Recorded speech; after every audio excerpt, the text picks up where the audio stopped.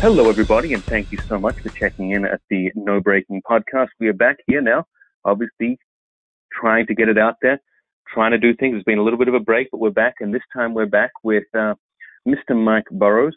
He comes hailed as you might know from such works as stance works in particular, his incredible build, Proto Machine, and a couple of other things that we're going to sort of cover. But Mike, thank you so much for making the time today. It's great to have you on. And thanks for being here. Oh, absolutely. I appreciate you having me.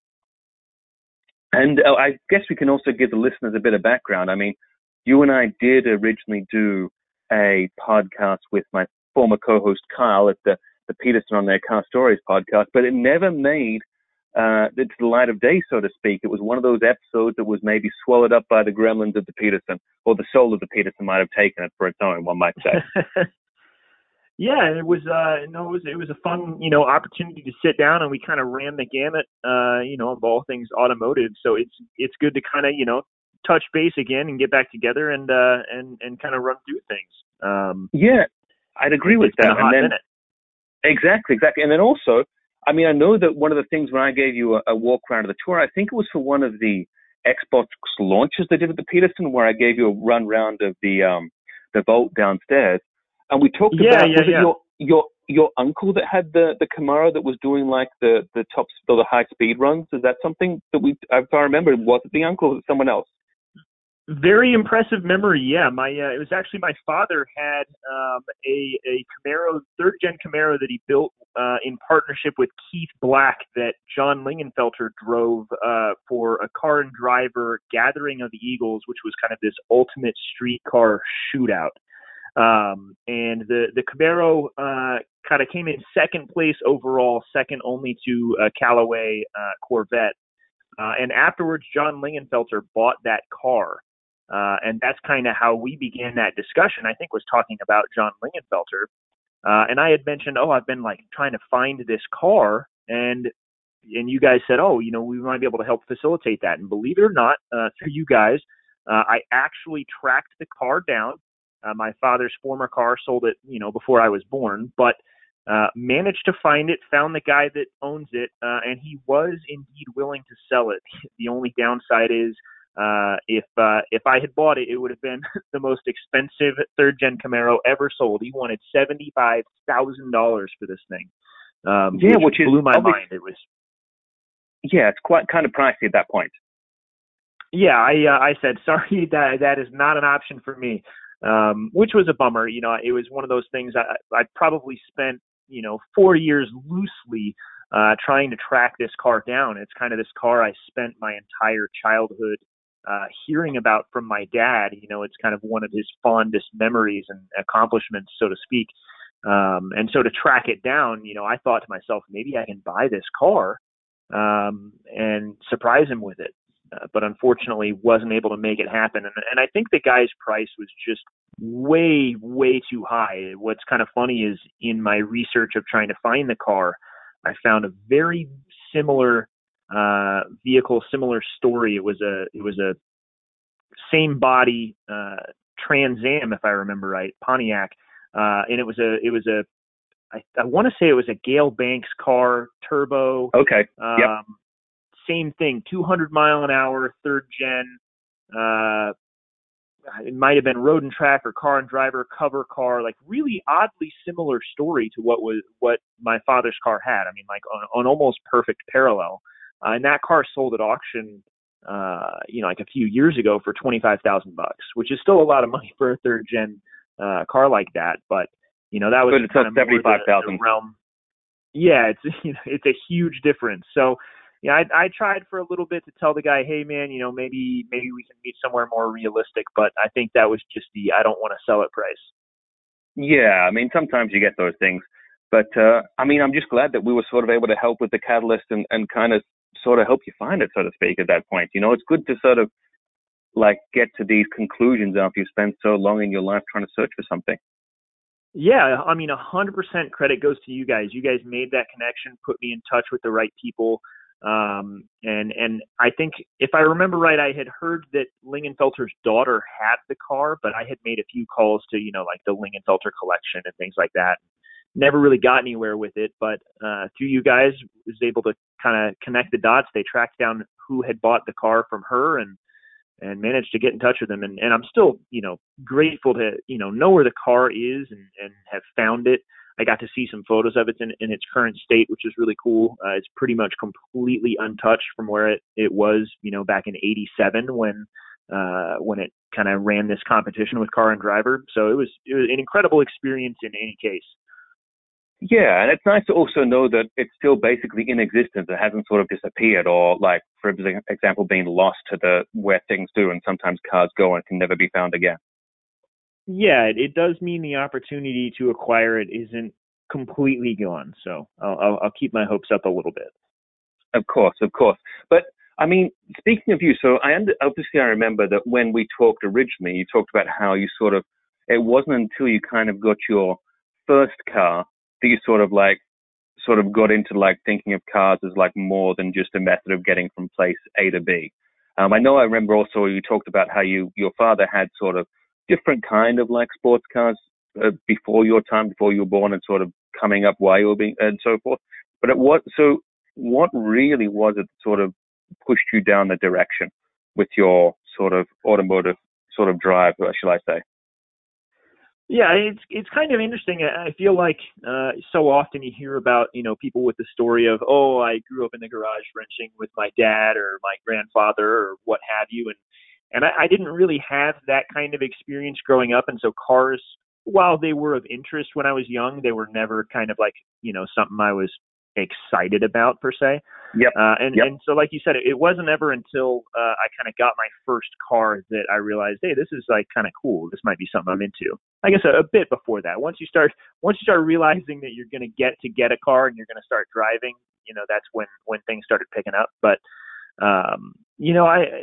my father certainly contributed to what became a undying love for automobiles, as did my stepfather. My stepfather was formerly the television host for Car and Driver Television and Motor Trend Television before that, back at RTM Productions way back in the day. So he's as much of a car guy too, and so growing up in the house with him, he always had interesting fleet vehicles and press vehicles around and all sorts of cool stuff like that. So I think those things helped shape the budding interest. And then it was, once I got to drive and learned the thrill of driving and even the thrill of like fixing your car once it breaks, the enjoyment that comes from that, and then getting to tinker with it, modify it, make it your own. And that's kind of where it all ignited, and it's been burning like crazy ever since. So from that, did you sort of have the background then? I mean, obviously, what's the sort of time frame from, say, you like sort of leaving school or leaving high school, and then what direction did you go down at that point? I mean, did you go into like further study of the actual like mechanicking or the wrenching, or was it a different sort of path that you took? No, so following high school, or I guess while I was in high school, I actually borrowed my mother's camera so I could take some photos of my E36 that I had at the time, which I actually still have. It's a 93 325 IS. Borrowed her camera to take some photos of it so I could share it on, one of the big BMW forums at the time, just kind of, this was pre-social media, so to speak. So that was how all of us, if you remember, yeah, that was how we were all communicating and sharing and learning, most importantly. But borrowing that camera and taking photos one evening by the dumpsters behind my high school was absolutely a turning point in my life. It was the first time I had ever taken photos, and it made me very quickly realize how much I enjoyed doing that. And so following high school, I went to Middle Tennessee State University, where I studied photography. And it was largely a film program, analog, everything mostly studio based, nothing automotive, nothing like that. I even had a photo professor when I said, I want to be an automotive photographer. He kind of laughed at me and gave me a hard time about how that wasn't a realistic profession to want to pursue. But I did, and I actually didn't wind up finishing college.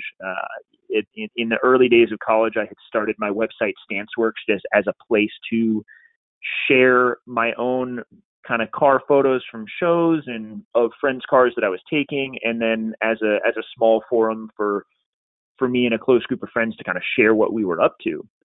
And that website grew very rapidly, and I found myself 3 years into my college program, still with a year to go, and realized I'm not making the progress I want to make here. I'm not learning as much about photography as I wish I was. I even had a professor pull me aside and say, I'm not really sure why you're here. You should just be out shooting. So I kind of took that advice and realized StanceWorks was growing at a rapid pace, and said, I think I'm going to pursue this full time. And so I withdrew from my classes and then promptly moved to California. And that's where I've been ever since, doing StanceWorks full time. Yeah, and so I think StanceWorks, is that coming on? Is it 11 or 12 years old now at this point? Yeah, 12 years. It began, I guess, January of 2009. So we're right at about 12 years. Look at that. And then so I mean, was it yourself yourself who sort of created it, and then was it Andrew that came on board? Is that sort of how it worked in regard to that? Yeah. So I started the website, and then I want to say maybe 6 to 9 months in, I actually had somebody reach out to me that had an interest in what I was doing. He wanted to be a part of it, wanted to kind of throw an event.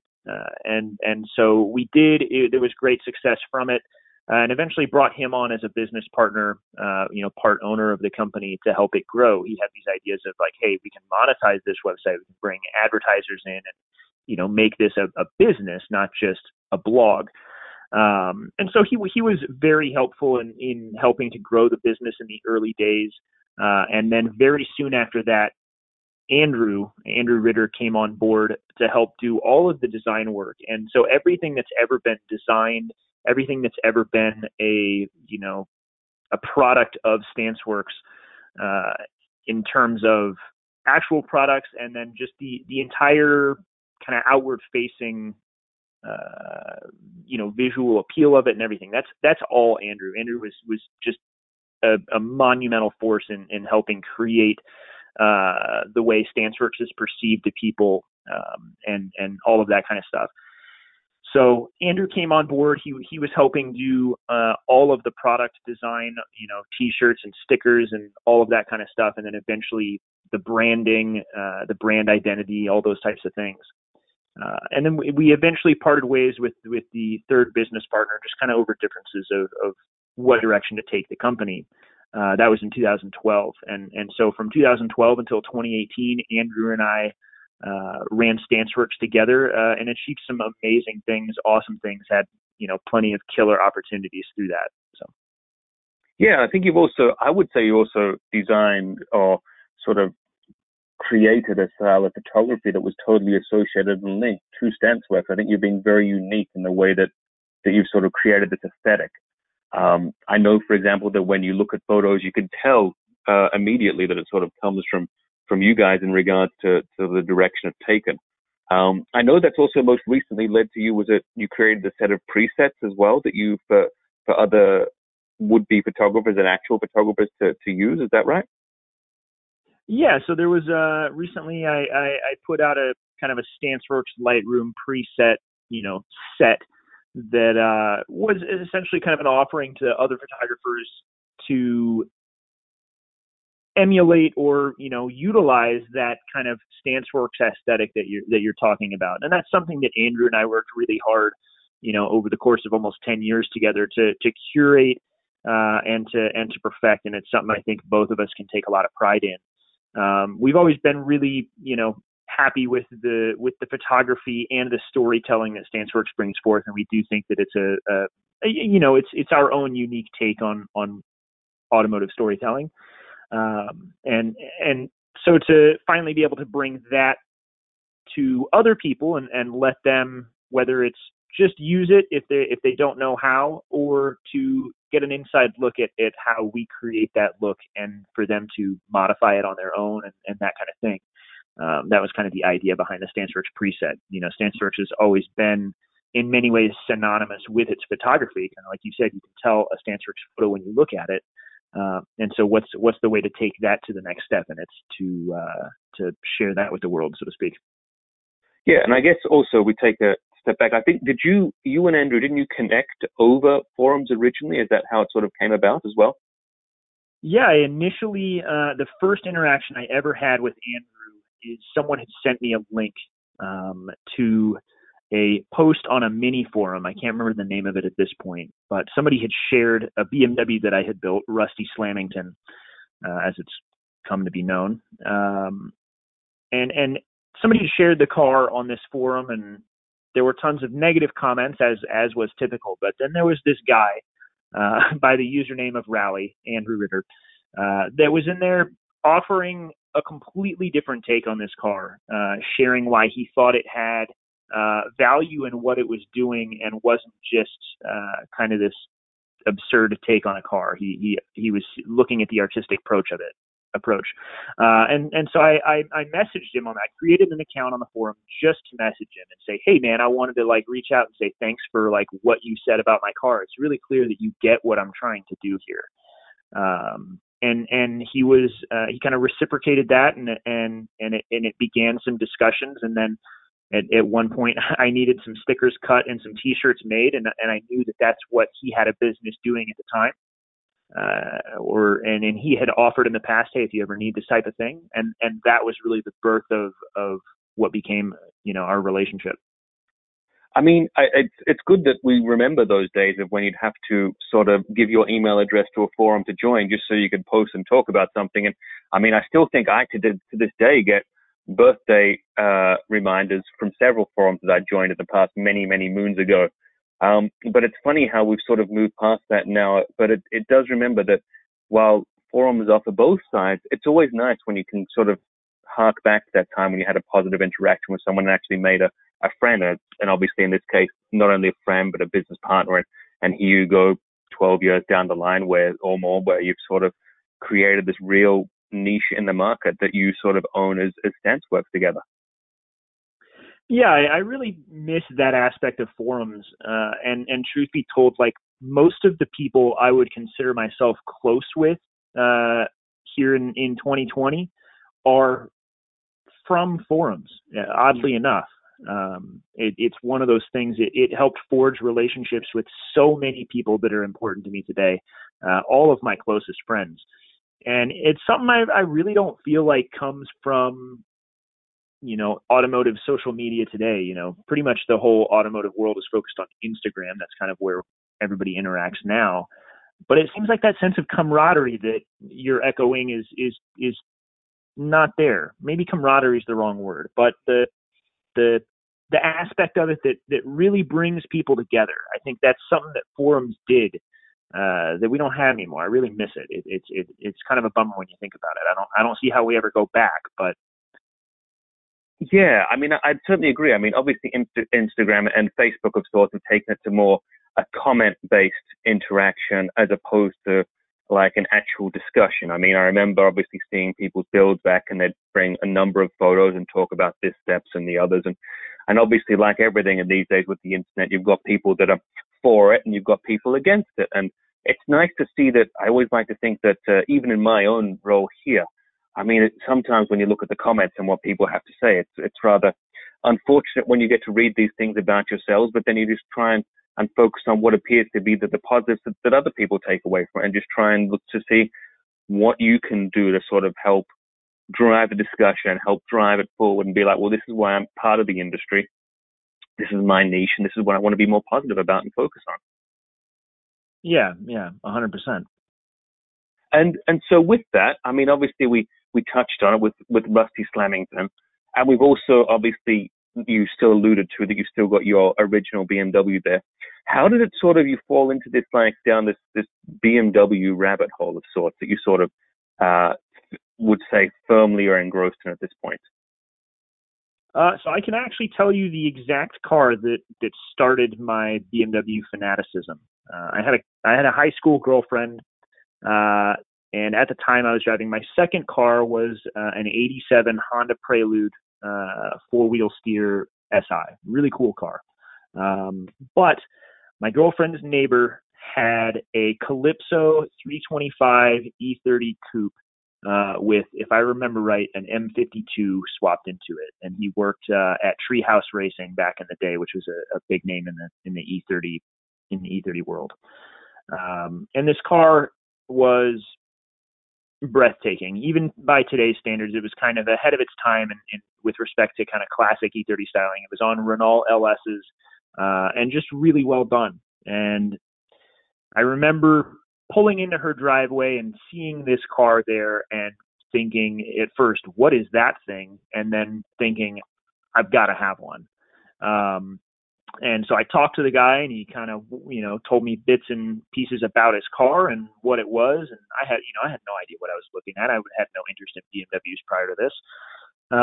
But from there, it was game over. I think it was only a couple months before I had found my first BMW. It was an E30 325 IS that I had bought for $250 off of, I want to say it was out of like one of those Auto Trader type paper booklets you get on the stand in the gas station by the door. I think this was before Craigslist was even a thing. Remember them fondly?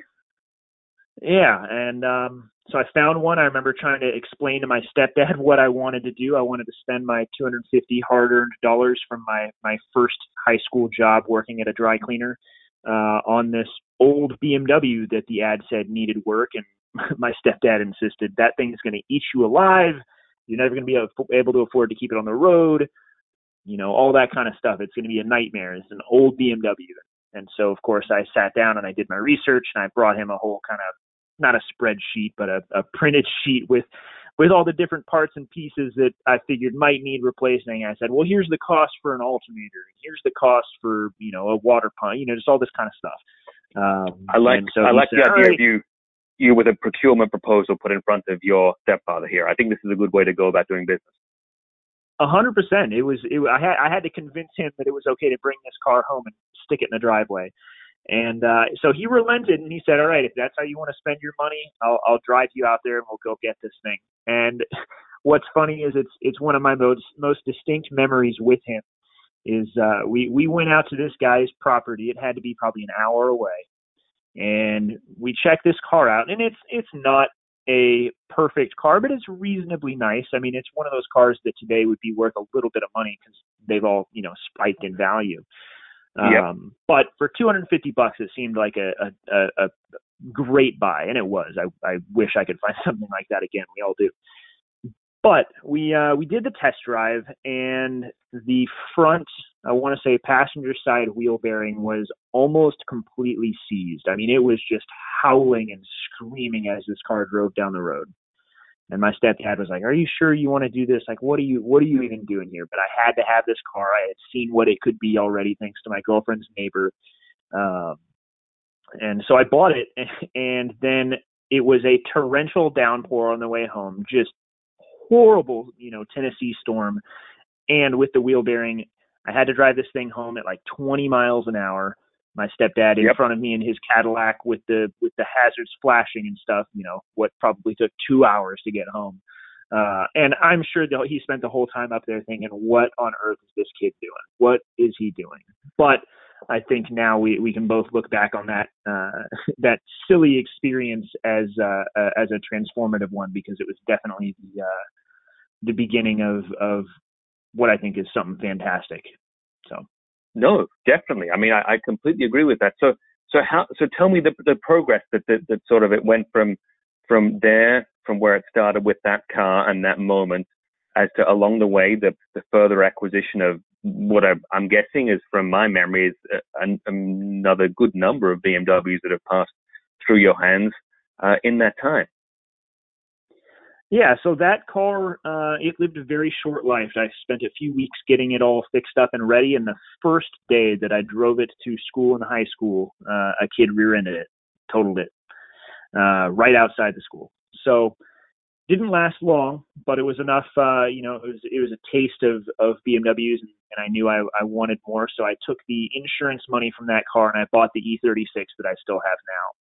Okay. And So you could say that first BMW, while the flame did burn incredibly bright for that particular car, it didn't burn very long, but it's still, that flame is now still warming your heart to this day, so to speak, poetically speaking. Absolutely, it's still going, and so I still own the E36 that car bought, and the E36 was a car I had never expected to be able to afford, but fortunately the insurance company felt like an E30 was still worth something, and so my $250 purchase wound up getting me several $1,000s in payout, and so that afforded me to buy the E36, and from there, my kind of MO on anything I wind up getting into is to dive in head first, and I wind up being obsessive about things, and it hasn't stopped with the BMW stuff, but it definitely kicked off very quickly. And,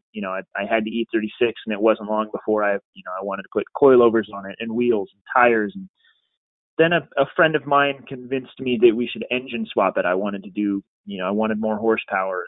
So we went out and we bought an E46 M3 complete driveline, which had not been swapped into an E36 at that point. And we're well in over our heads, but eventually got that done, and it was just kind of this chain reaction into more and more BMWs. I really enjoy everything they've built from the 70s through the 90s, and as worried, we've got a delivery today. So look, that's what we're here for. Let's see.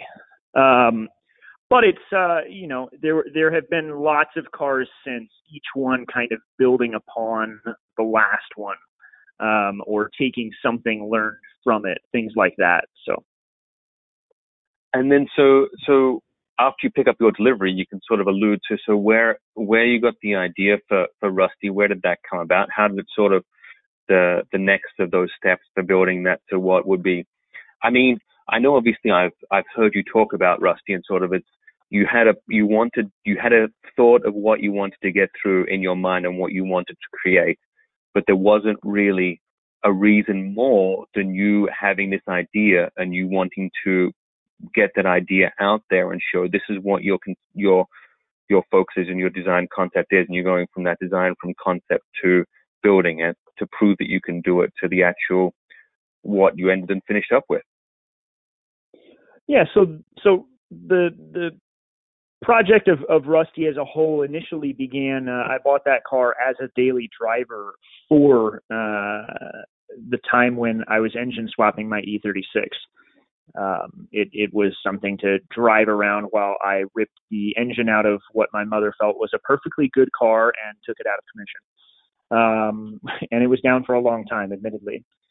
So I had this black 535, and it was a reasonably nice car. It was a pretty cool car that I had tried a few different things with. I wound up putting coilovers on it, and it had I did a full interior swap from what was a really nasty, just totally trashed tan interior to a Pacific blue leather sport interior.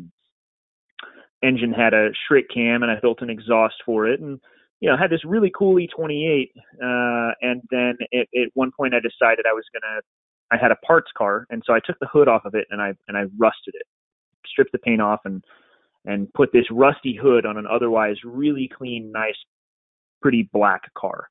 And it was this kind of counterculture, go against the grain type of thing, while also kind of embracing this artistic statement of, this bright textured finish against the totally opposite, deep gloss black, kind of looking at the artistic value of this stuff and just having fun doing something of my own with this car.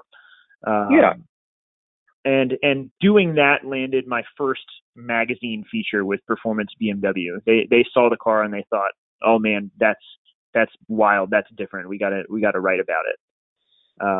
And so that happened, and I had my fun with it. And then I took that hood off. I put the original black hood back on the car, and drove it around for several more months, until I let a buddy borrow it, and it got run into a semi truck and got totaled. I will And say there does seem to be a trend with you, Mike, in regards to you, unfortunately, having being a magnet for other people wanting to hit your cars. yeah, it does. It does seem to happen a lot, unfortunately. It's happened plenty of times since too. Um, but the car getting totaled, at first, I wound up, I had the tow truck just drop it back off at my parents' house, and it sat for a long time. And then eventually I kind of realized, hey, that was really fun when I rusted the hood. What if I did the whole car? I would have done it back then, but I didn't have the balls to do that to like a really nice car. But this thing's totaled now. It's got a smashed A-pillar. The front end's been wrecked. All this stuff. Why not go for it? This could be like a really cool art piece. And so I did, and that was kind of the beginning of what became many iterations of that car. I enjoy the creative process so much, and that car was an outlet for new ideas. What seemed like every few months, I was trying to reinvent that car. Yeah, because I mean, I guess that's what you have when you have these creative ideas and you have the ability to sort of work on, in this case, being your blank canvas, being the BMW that it is, and being able to sort of chop and change it as you think things through and put things through concept and have these discussions with folks. I mean, I guess that's sort of how it progressed, right? Yeah, it was always just kind of a revolving door or something like that. It began as just kind of this rusted car that had perfect, really rare 18-inch BBS RSs on it that were polished and perfect and all that stuff. And then I think following that, I wanted to strip the rust off of it and kind of coat the car in oil, change the finish of it. So I did that, and I painted. That's when it got the shark mouth on the side of it. My mother, who's an artist, and I sat in the driveway and we painted that on the car together. And kind of exploring that idea, kind of the Mustang fighter plane motif and what have you. And I changed the wheels again, and just kind of reinventing the look of the car. Everybody had started calling the car Rusty at that point, and I even tried to change the name. I hated the fact that everybody called it what seemed like such an obvious, name, this rusted Yep. BMW, and everybody kept saying, "Oh, Rusty, Rusty, Rusty." I hated it, to be honest. Couldn't stand it. Tried to reinvent the car and get people to call it something else. Didn't work. The community had decided that car was Rusty, no matter what it was going to be or what I was going to do to it. And then from there, I decided I wanted to kind of up the ante. And so a buddy and I pulled the engine out and we put a Toyota twin turbo 1JZ into it. Then put the car on air suspension. Excuse me. Put the car on air suspension, which was very radical for a BMW at the time. I'm not even sure if it had been done to another BMW at that point. Yep. It was drawing a lot of inspiration from like the mini truck world and the Volkswagen world. They were doing it over there, but it really wasn't a thing in the BMW community. And so I had a company in Austria custom make air suspension for this thing because it didn't exist. And then, further evolving that idea, I was getting into hot rodding and chopped tops and what have you. So another friend and I, we cut the roof off the car. We sectioned a new roof onto it, chopped it, I want to say, 4 or 5 inches, something like that. And then we body dropped all the suspension mounts on the car to get the car to lay totally flat on the ground, lower than any other one could ever be. Just all these types of things, radically changing the car each and every time. Yeah, and then exploring new ideas. I was going to say a bit of hot rodding like that also fits well into, because you'd be here that's obviously you'd be here in California now at this point, right? Yes, yeah. So that sort of also fits into the SoCal nexus, yeah. Yeah, well, so the car, all this stuff at the car at this point was still back in Tennessee. So I'm just at that time pulling inspiration from all the things that I'm into. And not long before moving, maybe 6 months before moving, is when I had a garage fire that wound up torching the car. And at that point, I thought, okay, well, this car is done. I can't really do anything with a chassis that's got fire damage to it. It's a structural mess. I mean, we're talking about a fire that was hot enough to like melt all sorts of aluminum engine components that I had sitting by the car and all that jazz. So, I thought the car is done, but the guy that had helped do the chop top and all the body dropping and stuff, his name was Chuck Yoder out in Mount Juliet, Tennessee. He said, well, let's build a tube chassis inside of this thing and bring it back to life. You don't need anything but the skin of the car to keep it, really. And so that's what we started doing before I left Tennessee. We built a partial tube chassis inside of the car that was largely based on his experience as a drag racer. That's kind of what his roots were based in. Okay. But once we had made a certain level of progress, was when I realized I needed to move to California. So I put the project on hold, and it sat on hold for, I want to say, 4 years, maybe 3 or 4 years. It wound up just sitting in his yard under a tarp for a while, and then eventually in my parents' yard under a tarp while I was out here in California. And so in that time, that's kind of when the hot rodding thing, I really pulled a lot of inspiration for Rusty from hot rodding. And so once I got out here, I said, all right, I want to build a hot rod of my own, and learn how to fabricate for myself. I had spent a lot of time with Chuck and had done basic welding and things like that. But how do I prep myself to build a complete car? I need to learn the skill set in order to build Rusty, because I don't have Chuck anymore. I'm out here in California. So I built my first hot rod, my first Model A. It was a 28 Model A closed cab pickup. But of course I had to do my own touch with it. So it had a BMW V8 in it instead of, a flathead or something like that. And a handful of other BMW touches. It had 2002 steering in it and round tail taillights and that kind of thing. And it was a really cool car. It taught me a ton. I still miss it. It got sold and went off to a guy in Belgium. But with that car is how I learned everything needed to build the most recent and final iteration of Rusty. So I went back to Tennessee. I got the car. And then I actually cut out all of the work that Chuck and I had done. I wanted to start from scratch. And so myself, along with the help of a good buddy, Byron Wilcox, he was over here, lending a hand through every step of the way. We built the car into what it is today. Yeah. And then, so once you built it, I mean, obviously I know that the vehicle's no longer in your hands. I think from memory it's with a collector.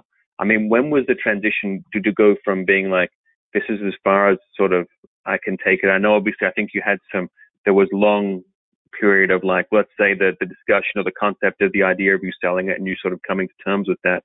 I mean, when was that sort of time frame? How did that sort of work out? With regard to selling it, you mean? No, I mean, like, so you've put the work in, you've got it to where you, so at this point, sort of the final state. I know you talked about maybe doing body panels and so forth for it, but then I think that you'd work to the joy of building it and the idea of the concept of, could it really be Rusty if it's just body panels now, or that sort of concept? Am I sort of right in touching on that? Yeah. So the most recent version of Rusty was largely based on kind of like an FIA Group 5 tube chassis race car. That's where my inspiration was at that point. So it was kind of, how do I make this Group 5 car from hell, so to speak? It needs to still be Rusty, but unlike any other BMW out there. And so that's what I set out to build, and as a result, I think I did. But once that was kind of, I don't want to say finished, the car is never finished, but once that stage was far enough along, I found myself thinking, all right, what am I going to do next? Because that's what this car has always been. It's just been a like I said, a revolving door of ideas. What can I do next to this thing? What's the next creative outlet? And so I got in my head that maybe I would do either like an aluminum skin on the car, or do fiberglass molds of the bodywork and have this kind of finished painted version of the car I had built, kind of bring it full circle back to the, quote unquote, finished car it was when I first got it, although radically different. Yep. But I kind of fought with myself over the idea, as much as the car belongs to me, it kind of belongs to the community in a way. That car means a lot to a lot of people. It's the reason for, not only a lot of relationships I have with people, but I can't even count how many people have told me over the years, hey, that car is why I'm into cars or into BMWs, things like that. And this car that the community had named Rusty Slamington, its name was a very key part of what it is. It's Rusty, right? And yep.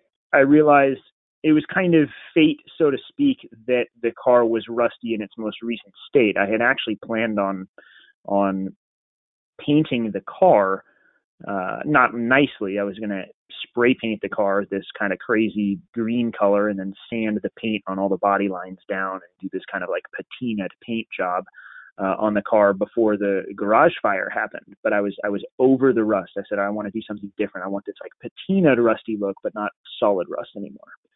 But the fire, it had different ideas, and pulling the body out of the charred garage, I realized, okay, this has to be exactly how the car is when it's done. It's got to look just like this. I can't touch it. And so I realized, like it's fate that the car was still rusty, so to speak. And I felt like if I go change it, if I do a fiberglass body on this, or if I do an aluminum skin or something, it's not rusty anymore.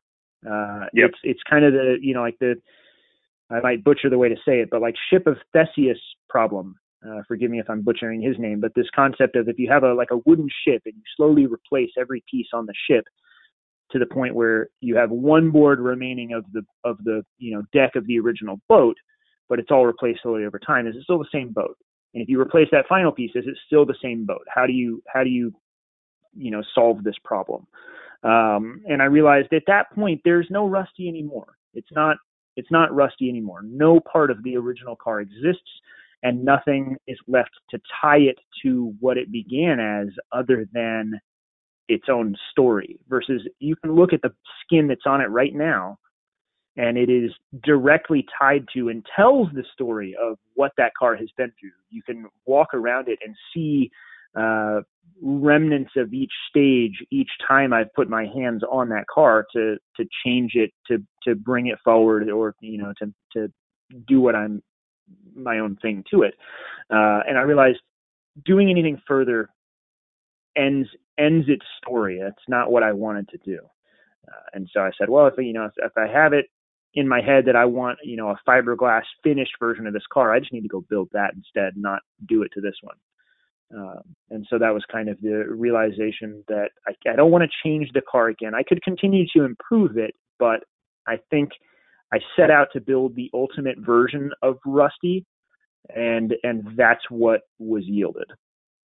Yeah, I think that's a very fair statement to take. I mean, you've enjoyed the process. Obviously, there have been some times where you probably didn't quite as enjoy it as much when you graze your knuckles and things like that, but you've created a car that the community's got, that you'd like to think a good proportion of the community's got behind. As you said, you've been able to bring people in from different worlds that have said that this actual piece of machinery that you put your hands on and basically created is inspired them. I mean, what more can you want from anything, really? Exactly. So the car had its own, kind of full story arc. And I realized at some point it was kind of like, all right, I think my story with this car is done. I got to this point of realizing either I'm going to reinvent the car again, which for the reasons I just stated, I realized was not what I needed to do. I was going to wind up moving the car around my shop for the rest of forever because I kind of built this thing that I can't use the way I once did. It couldn't be daily driven or driven on the street anymore, and it had this crazy race engine in it that I couldn't afford to just fire up and go race willy-nilly and all that kind of stuff. So yeah, I realized, am I going to just push this thing around my shop forever? What do I do with this car? It's hugely important to me, but I don't know what I'm supposed to do with it. It was the first time I had like this kind of conundrum with this machine of mine. And it was around that time, a BMW collector, good friend of mine, he kind of made a joke. He said, "Hey, I'd love to have that car." And I thought, that's flattering. we were hanging out one day, and he kept poking at me. He kept saying, "Yeah, but how about that car? I'd really love to own that car." Yeah, No, like seriously, yeah, Mike, of course. seriously, I'd like to own that. I'm not joking. Seriously, and you're like, oh, you're kidding, you kid. Yeah, exactly. And then finally, when I was leaving his shop that day, we did our shook hands. I said, I'll talk to you soon, and walked out. And then he chased me out the door, and he said, "Hey, man, I want to say again, I'm serious about that car." And it kind of planted this seed, and I really fought with myself for a while. Like, I can't sell this car. This car is like synonymous with me. How on earth could I ever come to terms with doing that? But it rattled around in my head, and he hadn't even said anything about price or anything like that, because that wasn't what was important to me. The story is what's important. But I realized, here I am. I'm talking to this guy that's got the most impressive BMW collection I've ever seen. We're talking about a guy that's diehard in love with these cars, shares the same enthusiasm for this mark that I have, and he clearly curates these machines with a certain love for them and for certain cars. He had one of the coolest pieces in his collection at the time was he had one of two 700 RS factory hill climb race cars based on the old BMW 700 that had essentially a motorcycle engine in the back of it. He had this open top hill climb race car driven by Hans Stuck. Really cool piece, one of a kind. And this is the type of stuff that this guy has. He had, he had turbo Alpina cars and just all these unique bits and pieces of BMW history. And so when this guy is saying, "Hey, I want your car," I thought maybe I should talk to him. So I went down one day and I said, "Hey, look, I don't think I want to do this, but tell me why you want it. Tell me what you're even thinking here." And to really summarize what was a several-hour conversation, he said, "Look, I don't want to own your car. That's not my MO here. I don't want this to make it mine. I want to be this car's caretaker. I want to preserve this car and share it with people. I want to put it, in my showroom. I want to share this with the world." And I thought, okay, well, maybe this guy is starting to speak my language, because this is the point of this car is to be shared with people. But here I am, kind of with an inability to do that. I'm not making money hand over fist. I can't, I don't have the means to tow this thing around and do stuff with it. Kind of became my own worst enemy, building something I couldn't go out and drive. But we had several talks about it, and I realized this guy is saying what I want to hear, and I don't think he's saying it just because he knows I want to hear it. He's saying the right things. He's got the right ideas for this car. And so, long story short, I eventually sold it to him. And I knew it was the right move, because I think within a month of selling it to him, he had the car shipped out to the BMW CCA headquarters, and it spent a year on display with their kind of 50th, I want to say, or maybe 75th, or I'm embarrassing myself not remembering, anniversary display that they had out there at the CCA headquarters. And realizing that, okay, this car is on display for people to see with some of the best BMWs out there in history, not just, custom cars, but like monumental machines that are part of BMW's history, landmark cars and milestones. Like, man, this is what I always wanted for this car. This is amazing. And so it definitely feels like the right decision. It was a realization that the car has to have another chapter in it, but was that chapter going to be me, sweeping the dust off of it regularly and just moving it around my shop? Or was it going to be in the hands of someone else who can really celebrate the car? And that made more sense to me, and that's ultimately why I sold it. Yeah. And obviously, like you said, you've got someone who's more so curating it now, as opposed to technically like owning it of sorts. It's living its new life in its newest form, one might say. Exactly. And so then how did that sort of transition, going away from leaving behind Rusty, one might say, to go and for Rusty to live its new life, for you to sort of transition sort of into proto machine, which would be your next adventure, one might say? So Rusty, even from the earliest days, was very much a lesson in understanding what I really like to do. And so through Rusty, and then through my first Model A, through some of the other BMWs that I've built, such as the E36 or my Group A E28 replica, things like that, up and through my second Model A, which was kind of my most recent big project for SEMA 2018. Just kind of this ongoing journey of realizing I really love the creative outlet of building cars. I get a lot more out of that than I do out of any other part of automotive enthusiasm. I mean, obviously I enjoy storytelling and photographing and looking at them. I enjoy driving them. You know, I have my own track car, things like that. But foremost is my love for the creative output. I love building, and I love putting my ideas, into, steel and metal and what have you.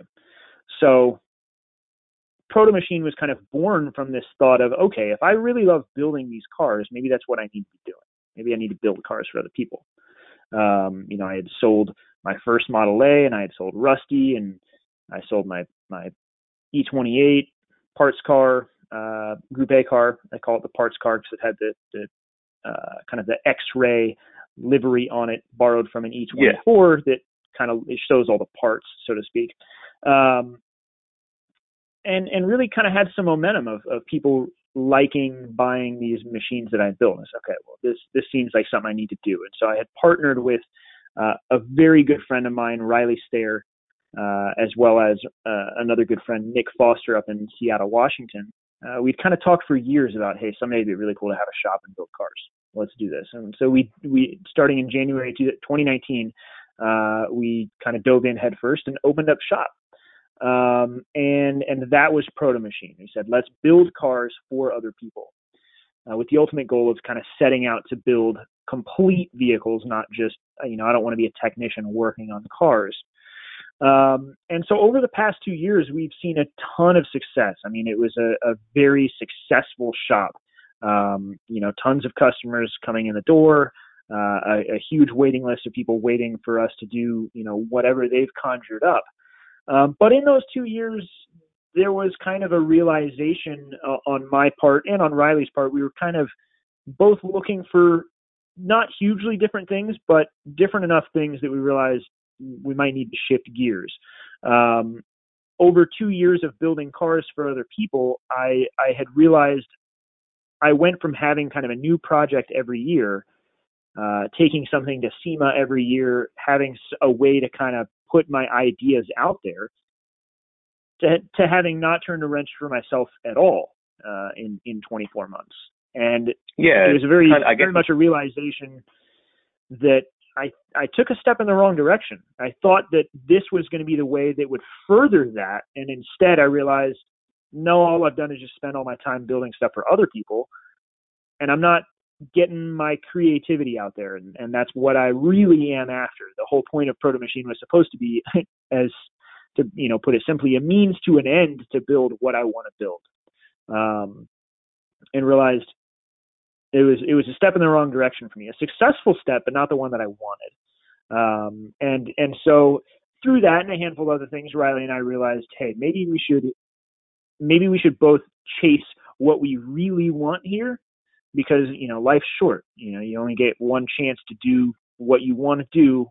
So don't waste the time doing something that you aren't truly passionate about. And I realized I don't want to, lift my head up from underneath a car hood when I'm 40 and say, I'm still like working on other people's cars, or I'm rolling around inside of something welded a roll cage in a car for somebody, when that's not like what I want to be doing. It's just supposed to be a means to an end, right? So just paying the bills. Exactly. And so Proto Machine as a whole was a wonderfully exciting and successful endeavor in opening up a shop. And we had customers that supported us. And we did some really cool stuff. We built some amazing cars for some people, built some successful time attack race cars, and all sorts of cool stuff. And I learned a ton from the entire process, stuff that I'll get to carry forward for years and years to come, forever. But the most important thing that I learned through that was a better understanding of what I want to be doing with my time. And so that kind of goes into what you had said earlier of, kind of taking a step back and focusing on my roots. I've been doing StanceWorks nonstop since 2009. And so I continued to run StanceWorks kind of part-time while doing Proto Machine, but realized, okay, I really love that creative output. I really love, the photography and the writing, the storytelling. But I also need to find out how I'm going to build the cars I have in my head. And StanceWorks has always given me the opportunity to work with other companies and other people to bring those dreams to life. So I need to go back and make a concerted focus on that. Sure. I mean, I'm really excited to see what you can come up with in this next sort of phase in this journey of your career. I mean, obviously, I will say, for example, seeing your cars always every year at SEMA has been always one of my highlights. They're always so well done, so well put together. Okay. I mean, the Ford Model A, the 31 Ford Model A, when I saw it there, it like blew my mind. What I will say that even more so, and I'm sorry about this, Mike, but I have to say the fact that someone created a Lego replica of that car and you can buy kits for it, make it just even more cooler, even though while you created the model from the base on. I mean, just the idea of that, the concept of that, of what it's able to drive, the creativity in others, it's truly incredible. And so I can't really wait to see what you guys are coming up with. But that also sort of leads me into another question. I mean, you do have an eclectic sort of love for different cars. I mean, obviously, I don't know if the Hummer I know was sort of pending a sale. Is it moved into a sale, or is it still sort of on the go? I mean, the idea that you went down that route is another sort of talking point that's sort of completely different from all your other routes of sorts. Yeah, so I consider myself a BMW guy, and when I'm talking to somebody that says like, "Oh, what are you into?" That's my go-to because it's easy to talk about. But I love anything with wheels. I mean, whether it's cars, motorcycles, trucks. I love trucks. I've built several off-road Land Cruisers at this point. A few years ago, I built a 6-liter LS swapped FJ60 that was just an awesome truck. Drove it every day for years. Sold that, and I bought an H1 Hummer, kind of fulfilling this childhood dream. I mean, I feel like that's something all the car guys are like, yeah, it'd be pretty cool to have one of those. Maybe you don't want to be seen driving it. I don't blame you, but they're pretty cool. I mean, how difficult is it to parallel park your Hummer in small spaces? I mean, I'm guessing it can't be the easiest thing. Okay, so we get an opportunity right now to dispel my favorite myth of Hummer ownership. So the Hummer, as gargantuan of a vehicle as we make it out to be, is really not very big. So it's wide, undoubtedly wide. It's like one of the widest vehicles out there, right? But it's only 15 feet long. It's as long as an E30 M3. Okay. So the length of it's not the problem. It's more the width, right? Yeah, it's shorter than a new Camry and a new Jetta, for example, bumper to bumper. So it's not this like massive vehicle. It has a great turning radius, independent suspension on all four corners. It rides really well. It's like a very comfortable vehicle to be in. It's just really, really wide. And part of what really makes it seem so much more grand in scale is that if you kind of look at it, let's say bird's eye view from an overhead footprint, it takes up every bit of its footprint versus most cars that, if you kind of imagine the greenhouse curves in at the top and the bottom of the rockers, they curve in at the bottom and the bumpers sweep in and there's more shape to it. And so when you have this just giant rectangle, and then when you sit at the very edges of that rectangle, you wind up having what feels like this monolithic vehicle.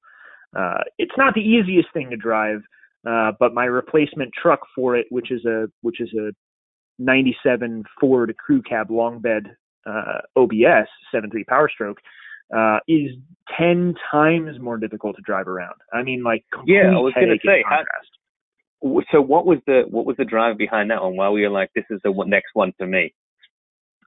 So the Hummer, while it's an awesome truck, and like I hope to own another one at some point, one that I kind of have this idea of what to do to one that I've never seen done before. So maybe someday when I have the money to buy one and actually cut it up.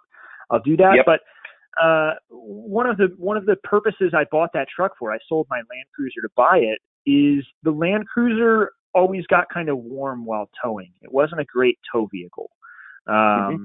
And so I thought, okay, well, an H1 Hummer, it's a turbo diesel. It's got like a 9,000 pound tow rating. It's got like 450 pounds of torque. Like this would be a good tow rig. And so that's part of why I bought it. I wanted a way to get, the 31 Model A around if I'm not going to drive it, taking it to different things. And I wanted a way to take my E30 track car to the track. Can't drive it on the street. So how do I accomplish that? Okay, so I need a tow rig, and that's why I bought the Hummer. Well, it turns out Hummers are awful tow rigs unless you buy a 2006 Alpha, which has the Duramax, or oddly enough, the lower powered NA diesel trucks tend to not get warm while towing. But if you have a turbo Hummer, they don't like going up hills. So you only learn these lessons after you're driving it, I guess, as well. Yeah, so it was very much a very quick lesson. And oops, I bought the wrong vehicle. I still enjoyed owning it for a bit over a year, but realized I've got to find something that I can tow my car to the track with, because as much as I love owning the Hummer, it's keeping me from using another car that I have, and that doesn't make sense from an ownership standpoint. I need to solve that problem, and so I bought the OBS Ford, knowing that it will pull the race car and then some more. And so far, I've been really happy with it. It's been a great truck. It's kind of obnoxiously large, but it's a cool truck. Yeah, I mean, obviously, I'm seeing your journey through this world wide web of social media, but it certainly looks like you're enjoying it at this point. I mean, I'm just excited to see what's the evolution of this truck over at next time, because obviously, I have a feeling it's probably not going to stay in its current shape or form at this point. I mean, maybe I'm wrong. Who knows? But I have a feeling in my warts it's not that's what's good. You're going to be intended for it. Well, I don't foresee myself going totally crazy with it, because I bought it for practical purposes, which is not something I normally buy vehicles for. However, I bought this thing before selling the Hummer, and so it's the sale of the Hummer that's funding the new upcoming projects that I'm hoping, if I get my ducks in a row, I'll get to maybe announce this week. I've got the car already, and when you mentioned having kind of an eclectic taste, this is something totally new for me. I realized in kind of my understanding of Proto Machine not being the answer for me, and needing to go back to my roots and focus on me and my craft, that I wanted to do something different. I need to chase and follow new ideas and new forms of inspiration, and do things I have not done before. And so pretty much every aspect of this car will be new to me. And so I think everyone will be in for a treat, that's for sure. Well, I'm looking forward to finding out what it is. Obviously, when this airs, people will probably already know at this point, but no, I'm just really excited to see. And I'm guessing also this gives you, when you're now able to do more, it gives you more chance to be able to go driving more in your M3 ride as well, because if you're towing it more, you can get out to the racetrack more, and you can spend more time there, more time on track, and that's what everyone really wants to do with a race car, right? Exactly. I got to replace the water pump in it today, and then I'm heading up to the track this weekend for an event out at Buttonwillow. So I'm very excited about it. There you go. The other thing I wanted to touch on as well is the competition you've got going for the BMW at this point. Yeah. So we've got so I've partnered with H&R, who has been an incredible supporter of honestly everything I've ever done. It was H&R that came to me when I first had the idea of rebuilding Rusty after the fire, and said, "Hey, we want to see that car come back to life. How can we help?" And they've been around ever since. And this year they said, "Hey, we're not doing SEMA. What if we do something cool and exciting? Let's give a car away." And there was kind of that record scratch moment of, wait, what? Are you serious? You want to give a car away? And they said, yeah, we just bought a brand new 2021 M235 X-Drive Grand Coupe. And we want Stanceworks to give it away. And so that's what we're doing. We put together a website that's Gran Giveaway, GRAN Giveaway, since it's a Grand Coupe. And we've done a kind of in typical Stanceworks fashion. We've got a set of 3 art prints penned by Andrew. Andrew kind of returned to do some art for us. Which are beautiful prints. Beautiful prints, by the way. Thank you. Yeah, we've got 3 of them that kind of celebrate 3 different eras of motorsport, kinds of motorsport, and kind of walks of life of race cars. And so we have those, and buying those gets you entries into the contest, varying entries. There's a whole kind of rule list on the site, but there's also, you can just enter for free. You can write in and just say why you want to win the car. And if you win it, you get the car and $5,000 cash. And that's something that I'm really excited to get to do. It's kind of this cool opportunity for everybody that's supported StanceWorks for all of these years to kind of give something back to them. It's one thing to offer products to them and that kind of thing, but to say like, hey, there's a car here and someone gets to have it. You just get to call it yours, along with, cash in the glove box. It's a cool opportunity that H&R made possible for me. And so I'm excited. I think that's going to be ending at the end of December. We're pretty close to the end of December, so hopefully we'll have a winner pretty soon. Yeah, it looks like it. And then, so with that, if we sort of now try and wrap up this conversation, Mike, I mean, where's the best place for the folks to find you online? I mean, obviously, I have a feeling that you've probably got a couple of, maybe almost like thousands of followers already, but where's the best place to sort of track you down? So honestly, first and foremost is stanceworks.com. That's where all of my work winds up. That's where kind of I've put every ounce of effort from the last 12 years into, and that's where not only my story, but the stories that I care about sharing, that's where they go. And then if you want to, follow me and see what I'm up to, I'm always on Instagram. It's at Mike_StanceWorks. You can check me out there. And then very soon, hopefully on the StanceWorks YouTube channel, you'll be seeing a lot of the new project that I'm going to be announcing this week. I'm going to be chronicling the whole thing, start to finish and beyond, with what should be like at least weekly kind of episode of working on this car and bringing it to life. So, guys can check that out at the StanceWorks YouTube channel too. And I'm guessing they could also probably find you at StanceWorks on the old Instagram as well. Oh, of course, yeah. There's the StanceWorks Instagram, which is obviously just at StanceWorks, and then StanceWorks on Facebook too. Yeah, but who looks at Facebook anymore, right? That's the bygone era. Who's over there?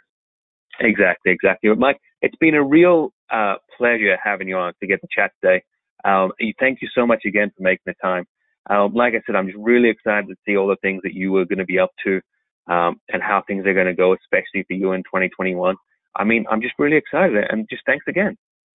Oh, I appreciate it. I'm really excited too, and I'm excited to get to share it with you and your audience.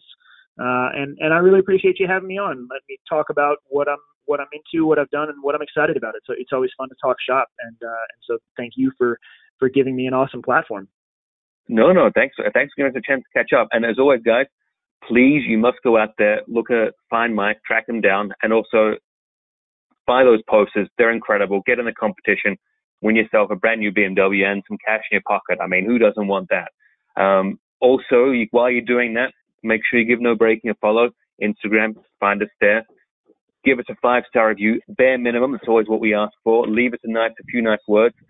My mum likes to read that. It's like one of her things that she likes to make sure everyone's saying nice things. And we'll just see you guys again next time. And so thank you as always for everyone for listening. Thanks again, guys. Bye-bye.